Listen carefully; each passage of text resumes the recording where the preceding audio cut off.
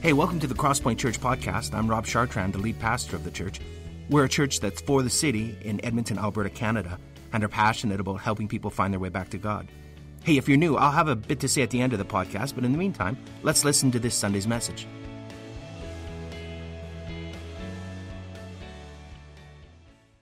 So glad you're with us this morning.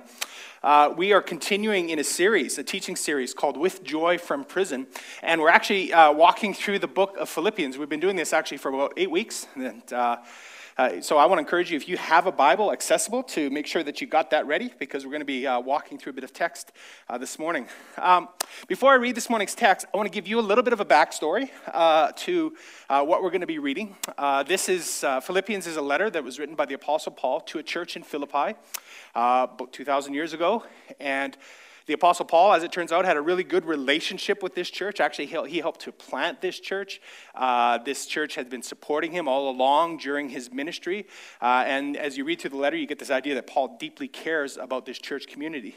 But now, years later, the Apostle Paul is under house arrest in Rome for preaching the gospel, which means he's chained to the floor. He cannot leave. There are guards outside the door guarding him. He's very isolated, so he gets visitors once in a while. He doesn't have a whole lot of supplies. As it turns out, he's also awaiting to be tried by Caesar's court. So in other words, there's a very good chance that he could actually die for his faith. A very real possibility. Now, as I was preparing this week, I thought to myself, I asked this question: what could the Apostle Paul possibly have to say to us that is relevant? I mean, he's trapped in a house. He's short on supplies. He feels isolated and alone. He's facing imminent death. In other words, he doesn't know what's outside the door lurking there. Is there anything that Paul might say to us that we can actually relate to? Now, of course, I'm being a little bit sarcastic, because of course there is. There's a ton that Paul can say to us, I think, in the here and now. So I'm looking forward, actually, this week to diving into the text, because I think Paul has a lot to say to us this week. So we're going to be looking at Philippians chapter 3, and starting at verse 12. And I'm just going to read, and you can follow along in whatever Bible you have accessible to you there. And here's what Paul writes. He says, "Not that I have already obtained this, or am already perfect, but I press on to make it my own, because Christ Jesus has made me his own. Brothers, I don't consider that I have made it my own, but one thing I do, forgetting what lies behind and straining toward what lies ahead, I press on toward the goal for the prize of the upward call of God in Christ Jesus. Now, let those of us who are mature think this way. And if in anything you think otherwise, God will reveal that also to you. Only let us hold true to what we have attained. Brothers, join in imitating me, and keep your eyes on those who walk according to the example you have in us.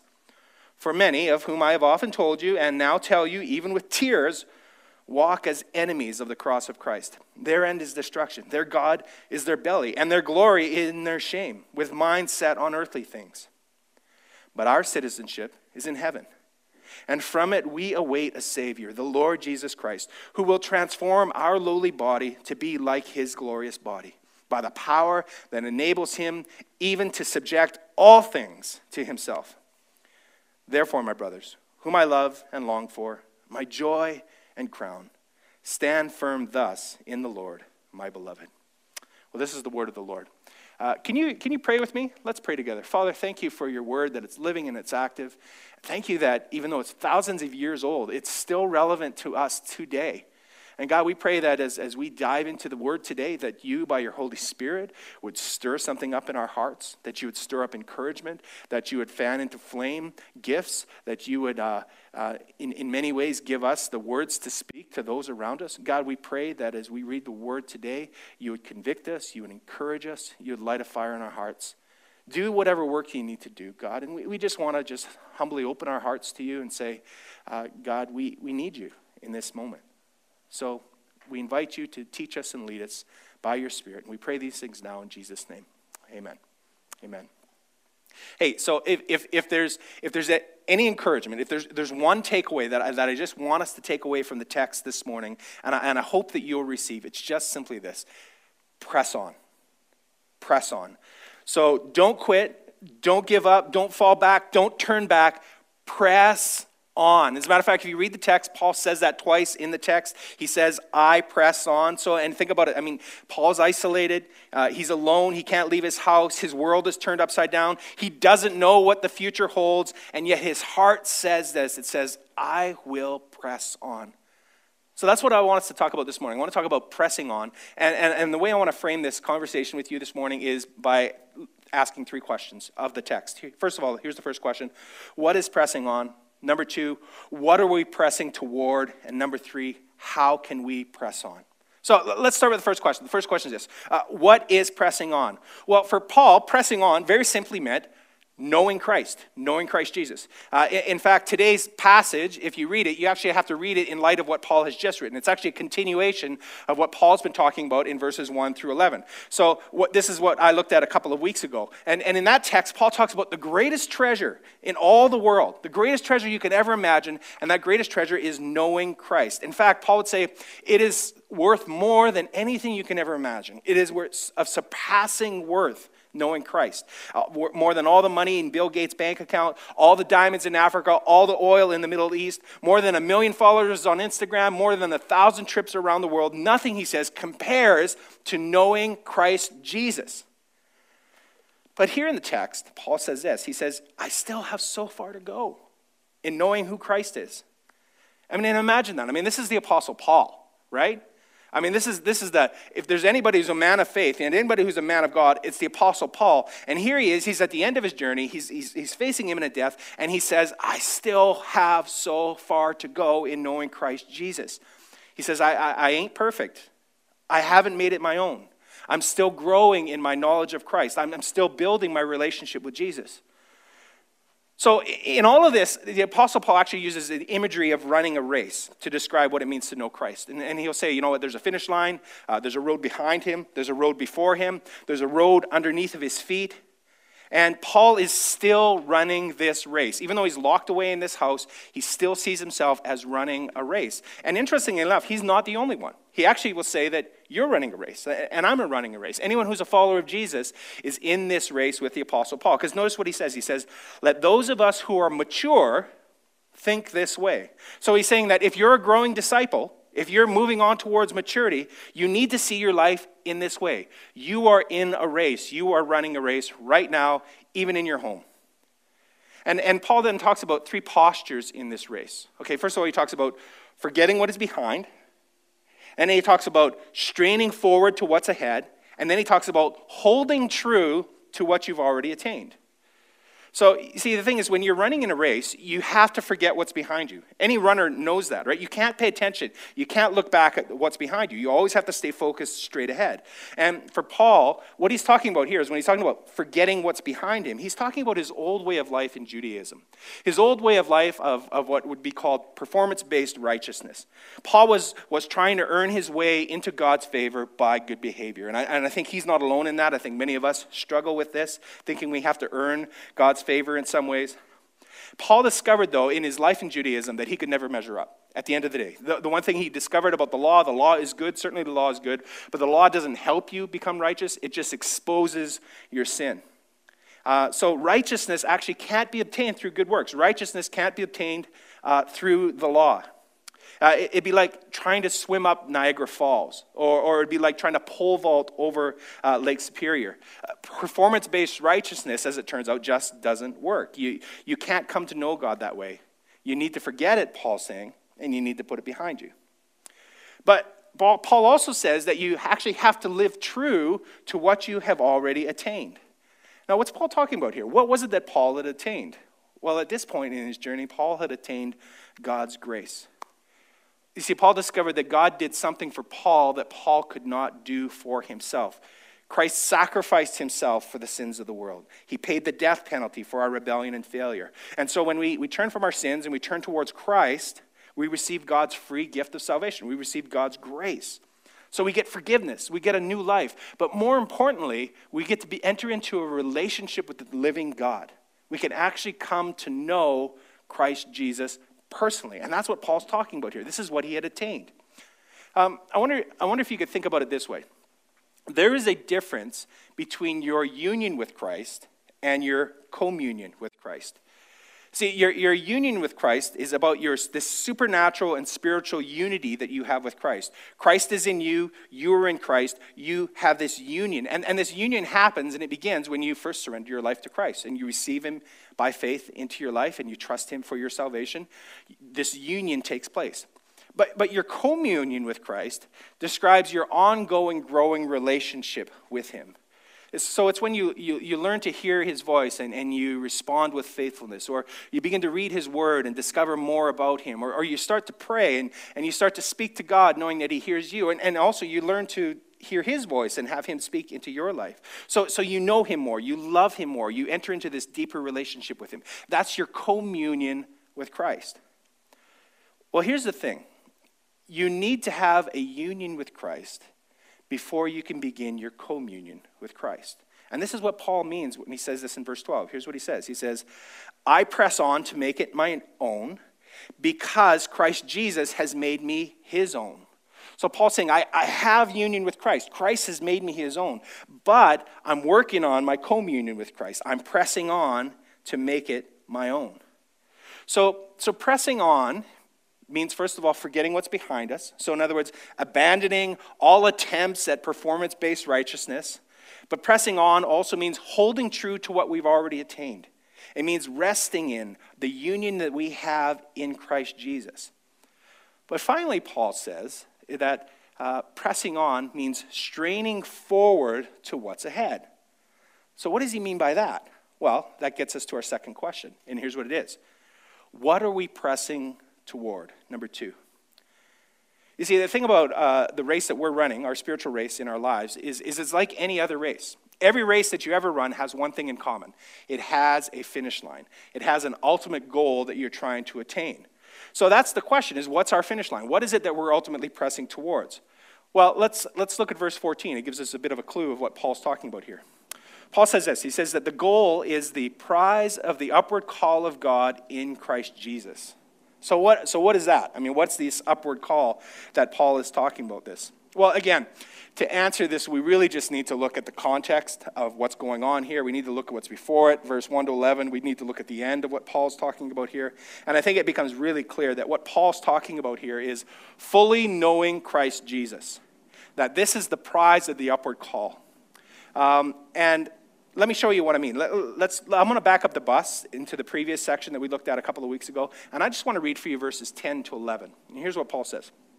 He says, that I may know him and the power of his resurrection and may share his sufferings, becoming like him in his death, that by any means possible I may attain the resurrection from the dead. So what's Paul talking about here? Well, he's actually talking about the day, this one day in his very distant future, he will know Christ perfectly and completely. He's talking about the resurrection of the dead. So he's talking about when Jesus comes back, right?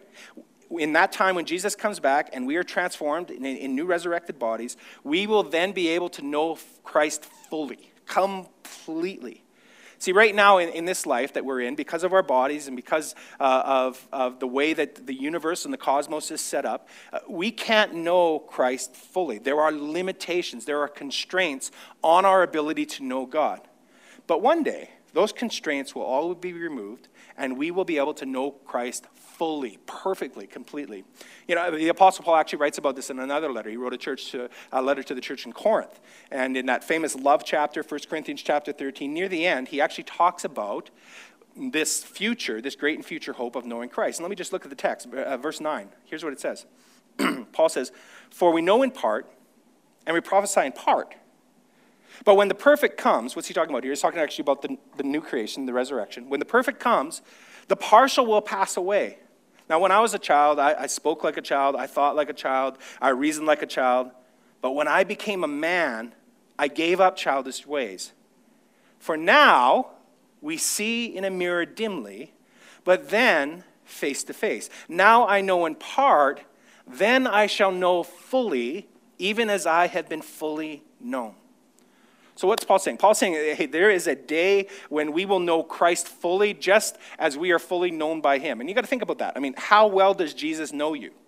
right? Jesus knows everything about you. There is nothing in your life that is hidden from Jesus. He knows your thoughts. He knows your future. He knows your past. He knows your behaviors. Nothing in your life is hidden from Jesus.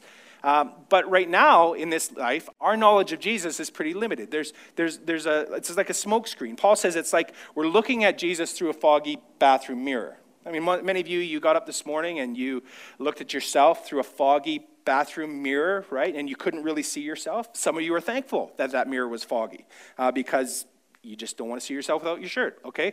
But the point Paul is making is this. He's just saying that one day, it's like the mirror will be wiped clean. As a matter of fact, it'll be even better than that. It's like we'll be looking at Jesus face to face. We will know him fully, even as we are fully known. And so this is the finish line. This is what Paul says he's straining towards. And here's the thing.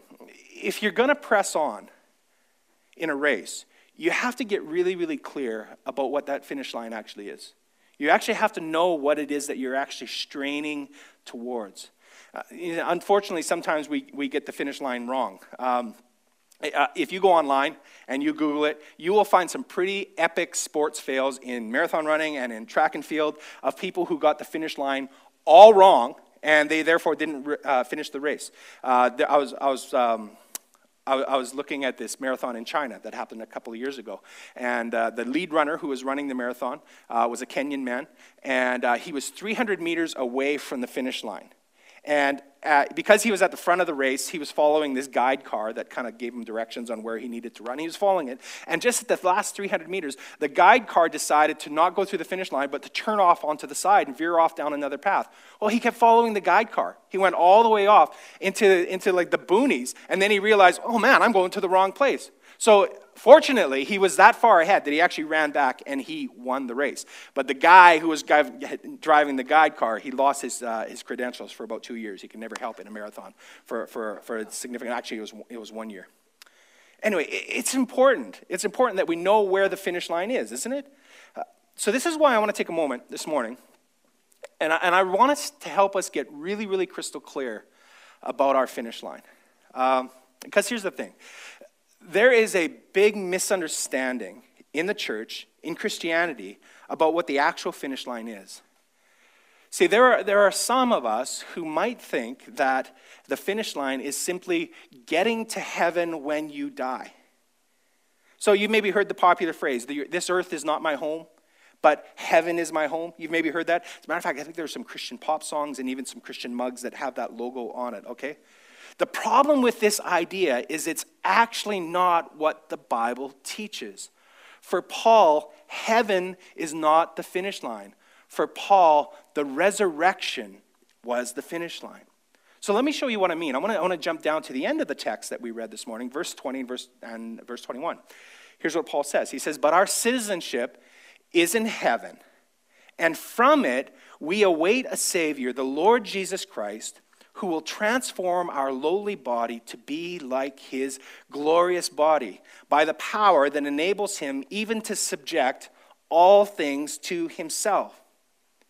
So when you read that text, you have to ask the question, okay, what's the finish line that Paul is pressing us towards? Well, in this text, it would say that it's the resurrection, when Jesus actually transforms our lowly bodies to be like his glorious body. That's what the resurrection is.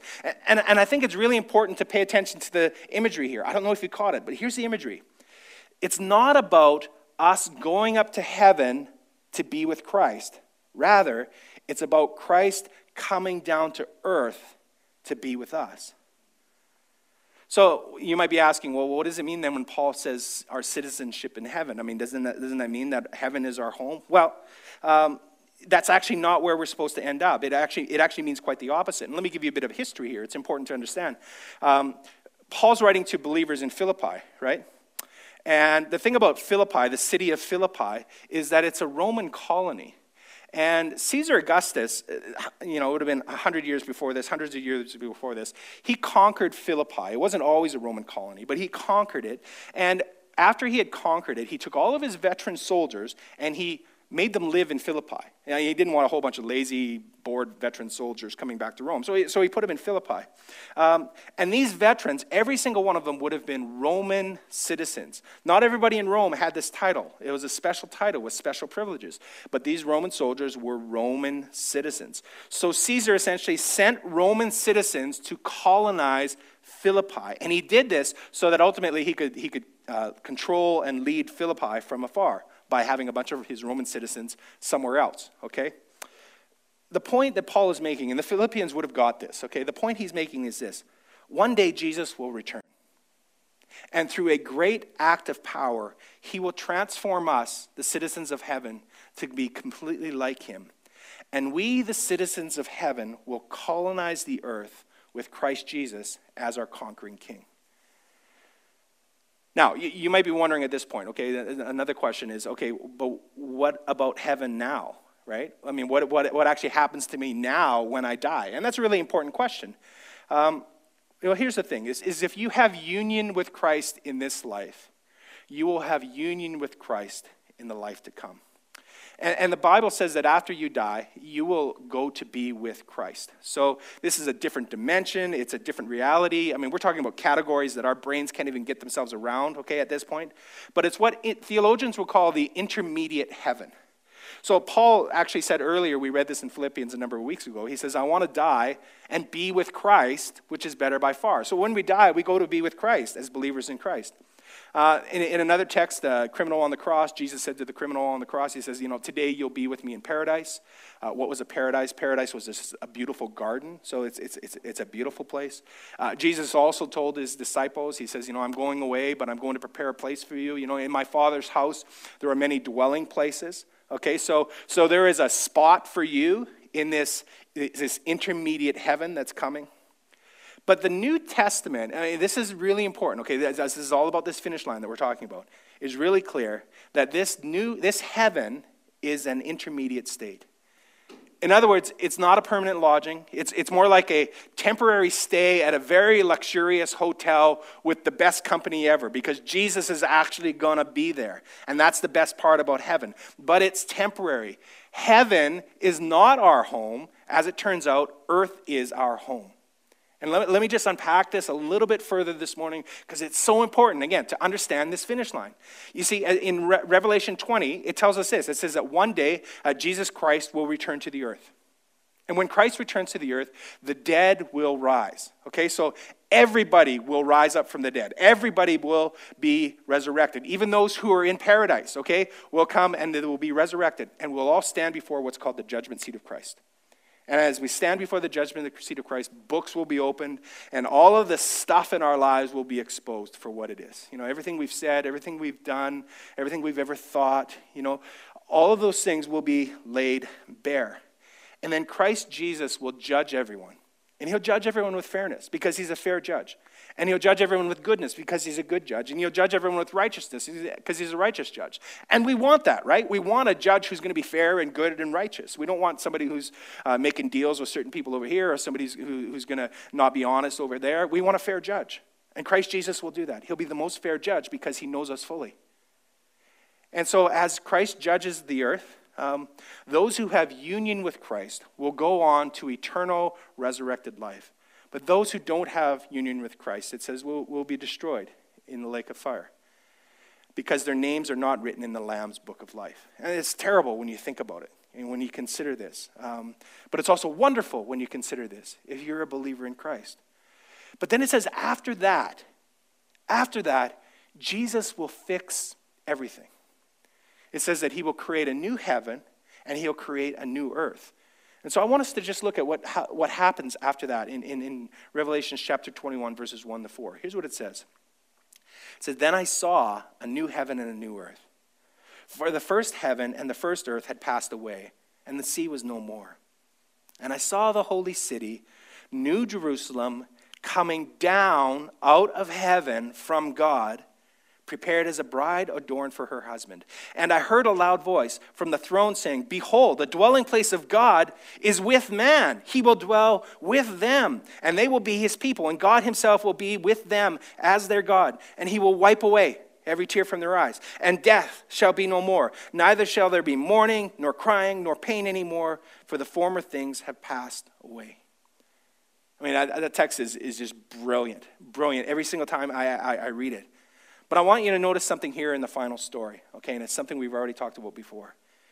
We do not go up to heaven to be with God.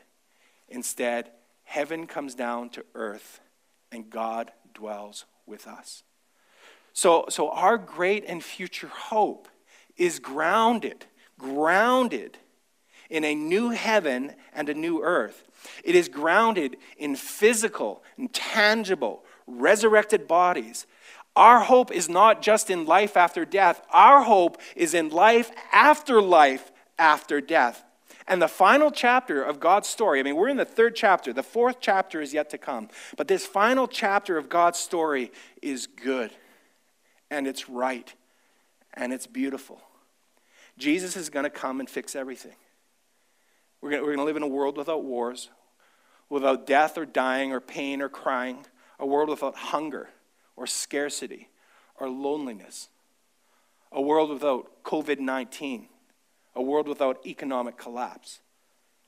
Jesus will come and fix the world. But not only that, it says that Jesus will come and he'll fix us. So he's going to give us new resurrected bodies that are just like Christ's resurrected body. They'll be imperishable and immortal. It'll be glorious and powerful. So we won't get sick and die. We won't have the same limitations that we have in our current bodies. But most of all, they will be sinless, which I am so looking forward to. I mean, there will be no more struggles. There will be no more regrets. We will just do the good that we actually want to do. Imagine that. Imagine that. And we will walk, friends, and we'll run. And we'll explore, and we'll climb, and we'll paint, and we'll sing, and there will be fist bumps, and there'll be high fives and backflips, and we will eat, and we will drink, and we will dance, and we will hug without any fear. This is the new heaven, and this is the new earth. Because our future is grounded in this great and future hope. But most importantly, is that we'll live in a world where God dwells with us. So we will know him fully, even as we are fully known. There'll be no more foggy mirror. The barrier will be taken down. God will be very, very near, face to face knowing. And so Paul is saying all this, and I appreciate you listening to all of this. This is the finish line. This is ultimately what we're pressing on towards. This is the goal for the prize of the upward call of God in Christ Jesus. And Paul says, you know what, like a runner, I'm booking it. I'm making my way towards that finish line. I'm straining towards what is ahead. With everything I've got, I'm making my way to that end. So here's the final question. How do we do that? How do we press on? Well, Paul says this. He says, like in the text, we need to strain forward to what lies ahead. Well, what does it mean to strain forward? Well, here's how I would explain it. Straining means to be so focused on the finish line that it actually pulls you along into your future hope. See, here's the thing about being a follower of Jesus. Followers of Jesus are supposed to be future-oriented people. We are people of the now, but we're also people of the not yet, and we're looking forward to the not yet. So our hearts and minds as followers of Jesus, as much as we live in the present, our hearts and minds also live in the future. And when we do that, when we live in the future, in this future hope, it pulls us along. In my adult life, I've run a few half marathons. I'm not a great long-distance runner. You've probably heard me say before, my body is not designed for long-distance running. My body is more designed for smashing things, okay? It's just the way that God designed me. But I've done a little bit of long-distance running. And one of the things they teach you in long-distance running is that you have to run your own race. And what do I mean by that? It means that you have to run your race at a pace that is sustainable for you. And they usually measure this in the number of minutes per kilometer. So, for example, if you're going to run a half marathon, which is just over 21 kilometers, if you're going to run that in under 2 hours, that means your pace has to be 5 minutes and 41 seconds per kilometer. That's a 2-hour half marathon. So as you're training for a race, you're starting to discover what's a good pace for you and what's not a good pace for you. Because here's the thing. On race day, if your pace is too fast, you won't finish the race. You will just get gassed out. You might get injured. You will not get to the finish line if you're running too fast. But if your pace is too slow, then of course you're not going to get the time that you want on race day. You're not going to get that marker of running a half in 2 hours or whatever. So here's the thing. Throughout the race, you're always focused on the finish line. You have to be focused on the finish line because that's your marker for your pace. I got 10 kilometers to go. I got to get this time. If I'm going to do that, then my pace, I'll have to pick up my pace, right? So in running, you are always focused on the finish line. And especially if you're a beginner runner, right? Your first time you're running a half marathon, you just want to finish. I mean, you just want to complete, okay? And so the finish line is all you're thinking about. You just absolutely want to get there. So you have to stay focused on the finish line. And you can't be distracted by other things, especially other runners. Because here's the thing. You have to run your own race. Other runners are running their own race, and you don't know what pace they're running at, and you don't know if they're a good runner or a bad runner. So some of them might be running too fast, and they're not going to finish the race. Some of them are running too slow, and if you follow them, you're not going to get the pace that you want. You have to discipline yourself as a runner to run your own race, focusing on the finish line. So the first time I ran a half marathon, I was about 30 years old. And really at that time, I wanted to do like a 2-hour half, because of my pride and my spirit of competition. But really, I just wanted to finish. I would have been happy just to finish a half marathon. So I set a reasonable pace for myself in this race. But I can remember when I was warming up for the race, I noticed as I was warming up, because you don't just run cold, you got to warm up your body and do a little bit of sprints and all that, get warm. I noticed just off to the side, this little old lady who was warming up for the race.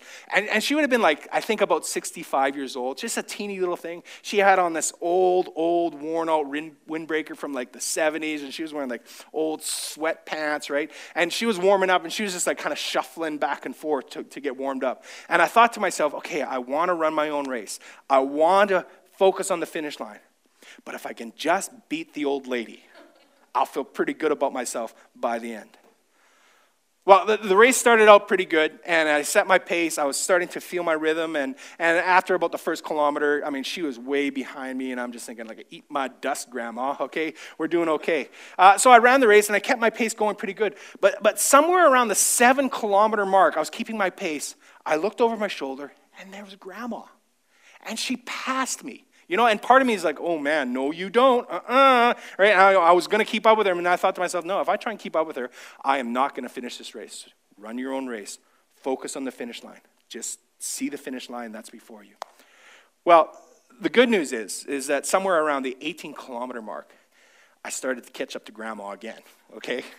And along that way, by this point in the race, I was so tired. My legs I felt like lead. It felt like with every step, I was like stabbing daggers into my quads. So by this point, I'm just like, I don't even care about Grandma. At this point, I just want to finish the race. All I was doing was focusing on the finish line. It's like this finish line was just pulling me along. And so I crossed that finish line, and after I did, I was just so happy at the end of it. I was happy to have finished, but I was also happy that I beat Grandma.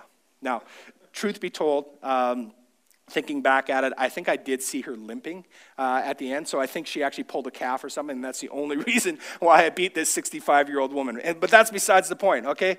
How did I finish the race? I finished the race by continually being focused on the finish line. The future pulled me along. So this is what it means to strain forward to what lies ahead. We let the future pull us along, which means that we live now as followers of Jesus, how we will be in our great and future hope. So if it's true that I will fully know Jesus in the future, then that means in the now, I want to begin to live in that way. I want to start pursuing him so that I can become to know him more and more. So if it's true that in the future, in my resurrected body, I'm going to be fully like Christ, then it means in the now, I must live for him now. I must allow him to live in me and to transform me. So we live in the now, how we will be then. The future pulls us along. That's what it means to be a follower of Jesus. We are a future-oriented people. So how do we do that practically? Well, can I just suggest a couple things to you from the text this morning as we're wrapping up? Here's the first thing I want to suggest is think about it. Is to think about it. You notice what Paul says in verse 15. He says, let those of us who are mature think this way. Did you know that what you think about matters? Jesus says, as a man thinks in his heart, so is he, or as a woman thinks in her heart, so is she. What you choose to think about ultimately dictates who you will become. Your thoughts matter. And I think for Paul, when he's sitting there locked in this dungeon, in this little room, it would have been pretty easy for him to just fixate on the problem. He was isolated, he was locked up, he didn't know what lurked outside the door, right? But instead of fixating on the problem, Paul chose that he wasn't going to dwell on that. Okay? Instead, he chose that he was going to dwell on Christ. He was going to dwell on his great and future hope. He was straining towards what was ahead. And the result for him, in the midst of this trial, in this really difficult time, was joy. I mean, you read through Philippians. I mean, it's just full of rejoicing, joy, cheer. It's all throughout the book. And it's because of what Paul chose to think about. You know, I also think in these days, for each and every one of us, it can be so easy for us to fixate on the problem. It's not hard to fixate on the problem. COVID-19 is all across the news. It's everywhere, right? It's in your social media stream. It's in your news. Friends are talking about it. It seems to be what we're all talking about. Our culture's in a sheer panic because of it. It's really easy to fixate on the problem. But here's the thing, is the more you fixate on the problem, the larger the problem becomes. The more you open your mind up to it and allow it to happen, you begin just spiraling down into the problem until it grows larger in your eyes than God himself. Now, the challenge is you can't just stop thinking about the problem. Actually, the human brain doesn't work that way. If I told you just now, stop thinking about the number 8, you wouldn't be able to stop thinking about the number 8. Are you thinking about the number 8 right now? I bet you are. Stop thinking about the number 8. No. Stop thinking about the number 8.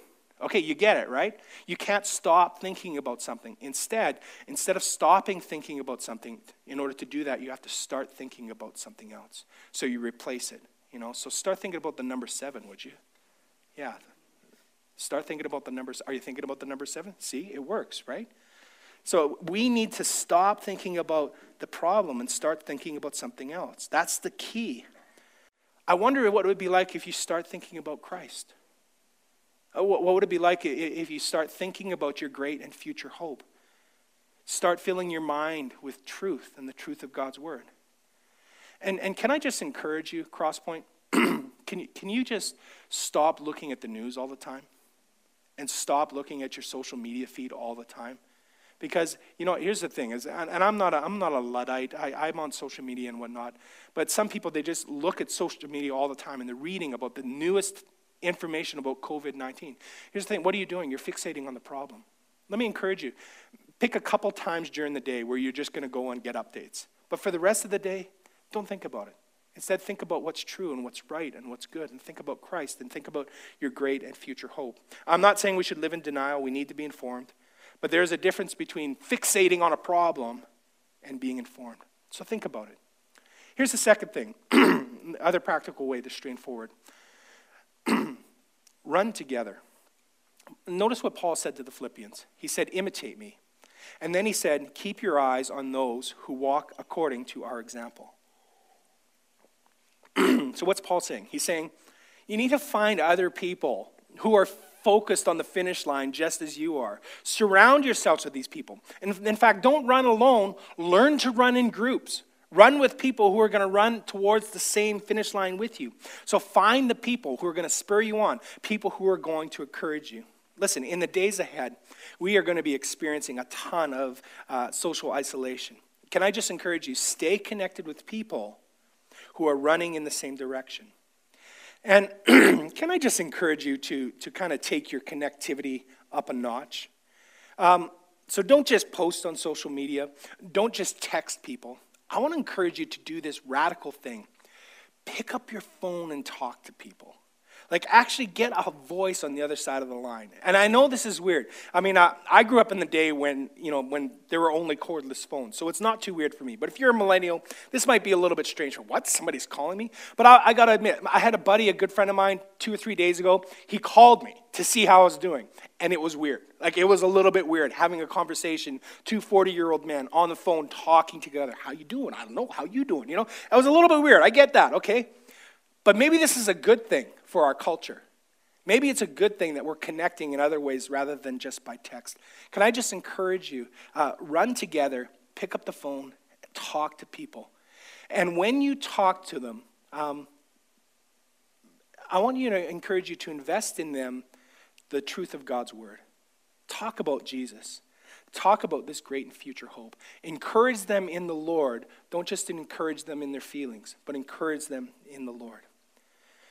And so Crosspoint, let me finish by encouraging you today. I'm coughing here, but it's not because I have COVID-19. It's because I have a frog in my throat from talking. Anyway, just in case you're wondering, keep your social distance. Okay, Crosspoint, let me encourage you today. In these days of isolation, in these days of cabin fever, of uncertainty, of fear and longing, press on. Keep your eyes on the finish line. Pursue Jesus and do it together. Run with other people. All right, let's pray together. Can we pray? Father, thank you for the truth of your word. Thank you that through our union with Christ, we have a great and future hope. And God, would you fix our eyes on Jesus, the author and the finisher of our faith? Would you fix our eyes on the hope that is in him? God, we want to take our eyes off of what's going on around us in terms of the problem, but help us not take our eyes off of those who need you and those who we can encourage. Help us to do that as well, Lord, in this time. Help us to be the church. Help us to be your hands and your feet and your voice to the world around us. Thank you, Lord, for your faithfulness and your goodness. And we pray these things in Jesus' name. Amen. Amen. Hey, Crosspoint, as we close, we want to actually give this as an opportunity for us to work together interactively to talk to God. We want to pray together in community, even though we're at different locations. And so I wonder if you might consider finding someone, one or two people, where you're at in the space you're at, to lead your group in prayer, to lead your family in prayer. And we're actually going to give you some things to pray about. We're going to give you about 3 minutes to pray together in community as the people of God. We're going to ask you to pray, and it's going to be up on screen, but let me just read what we're going to be praying about. We're going to be praying for protection for frontline workers. There are lots of people out there in the health industry who are on the front lines. We want to pray for them. We want to pray for the health of those who are afflicted. There are some of you who are sick. It might not even be COVID-19, but you're just feeling not under the weather. We want to pray for courage and hope for the anxious. These are anxious times, and I know some of you are fearful and some of you are anxious. And we want to breathe life into you through Jesus. We want to pray for provision for the jobless. I'm hearing stories all the time. People at Crosspoint, friends that I know who are being sent home from work. Some of them are now on EI.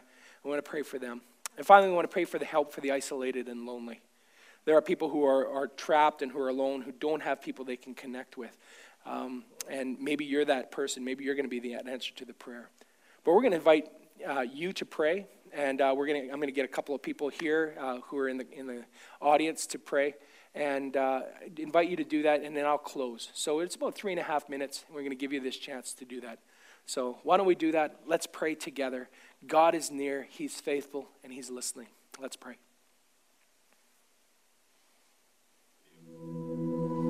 All right, need a couple people to pray out.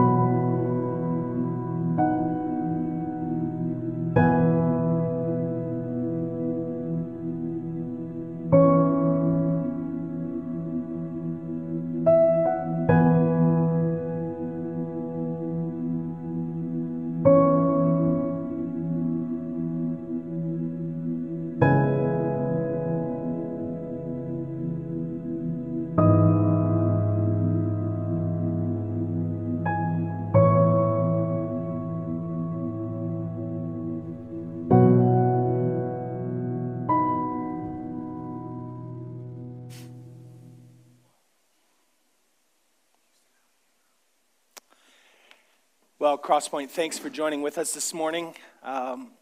We are thinking about you. We wish that we could be with you or you could be here with us, but we're thankful that we're on this journey together and we can do this together.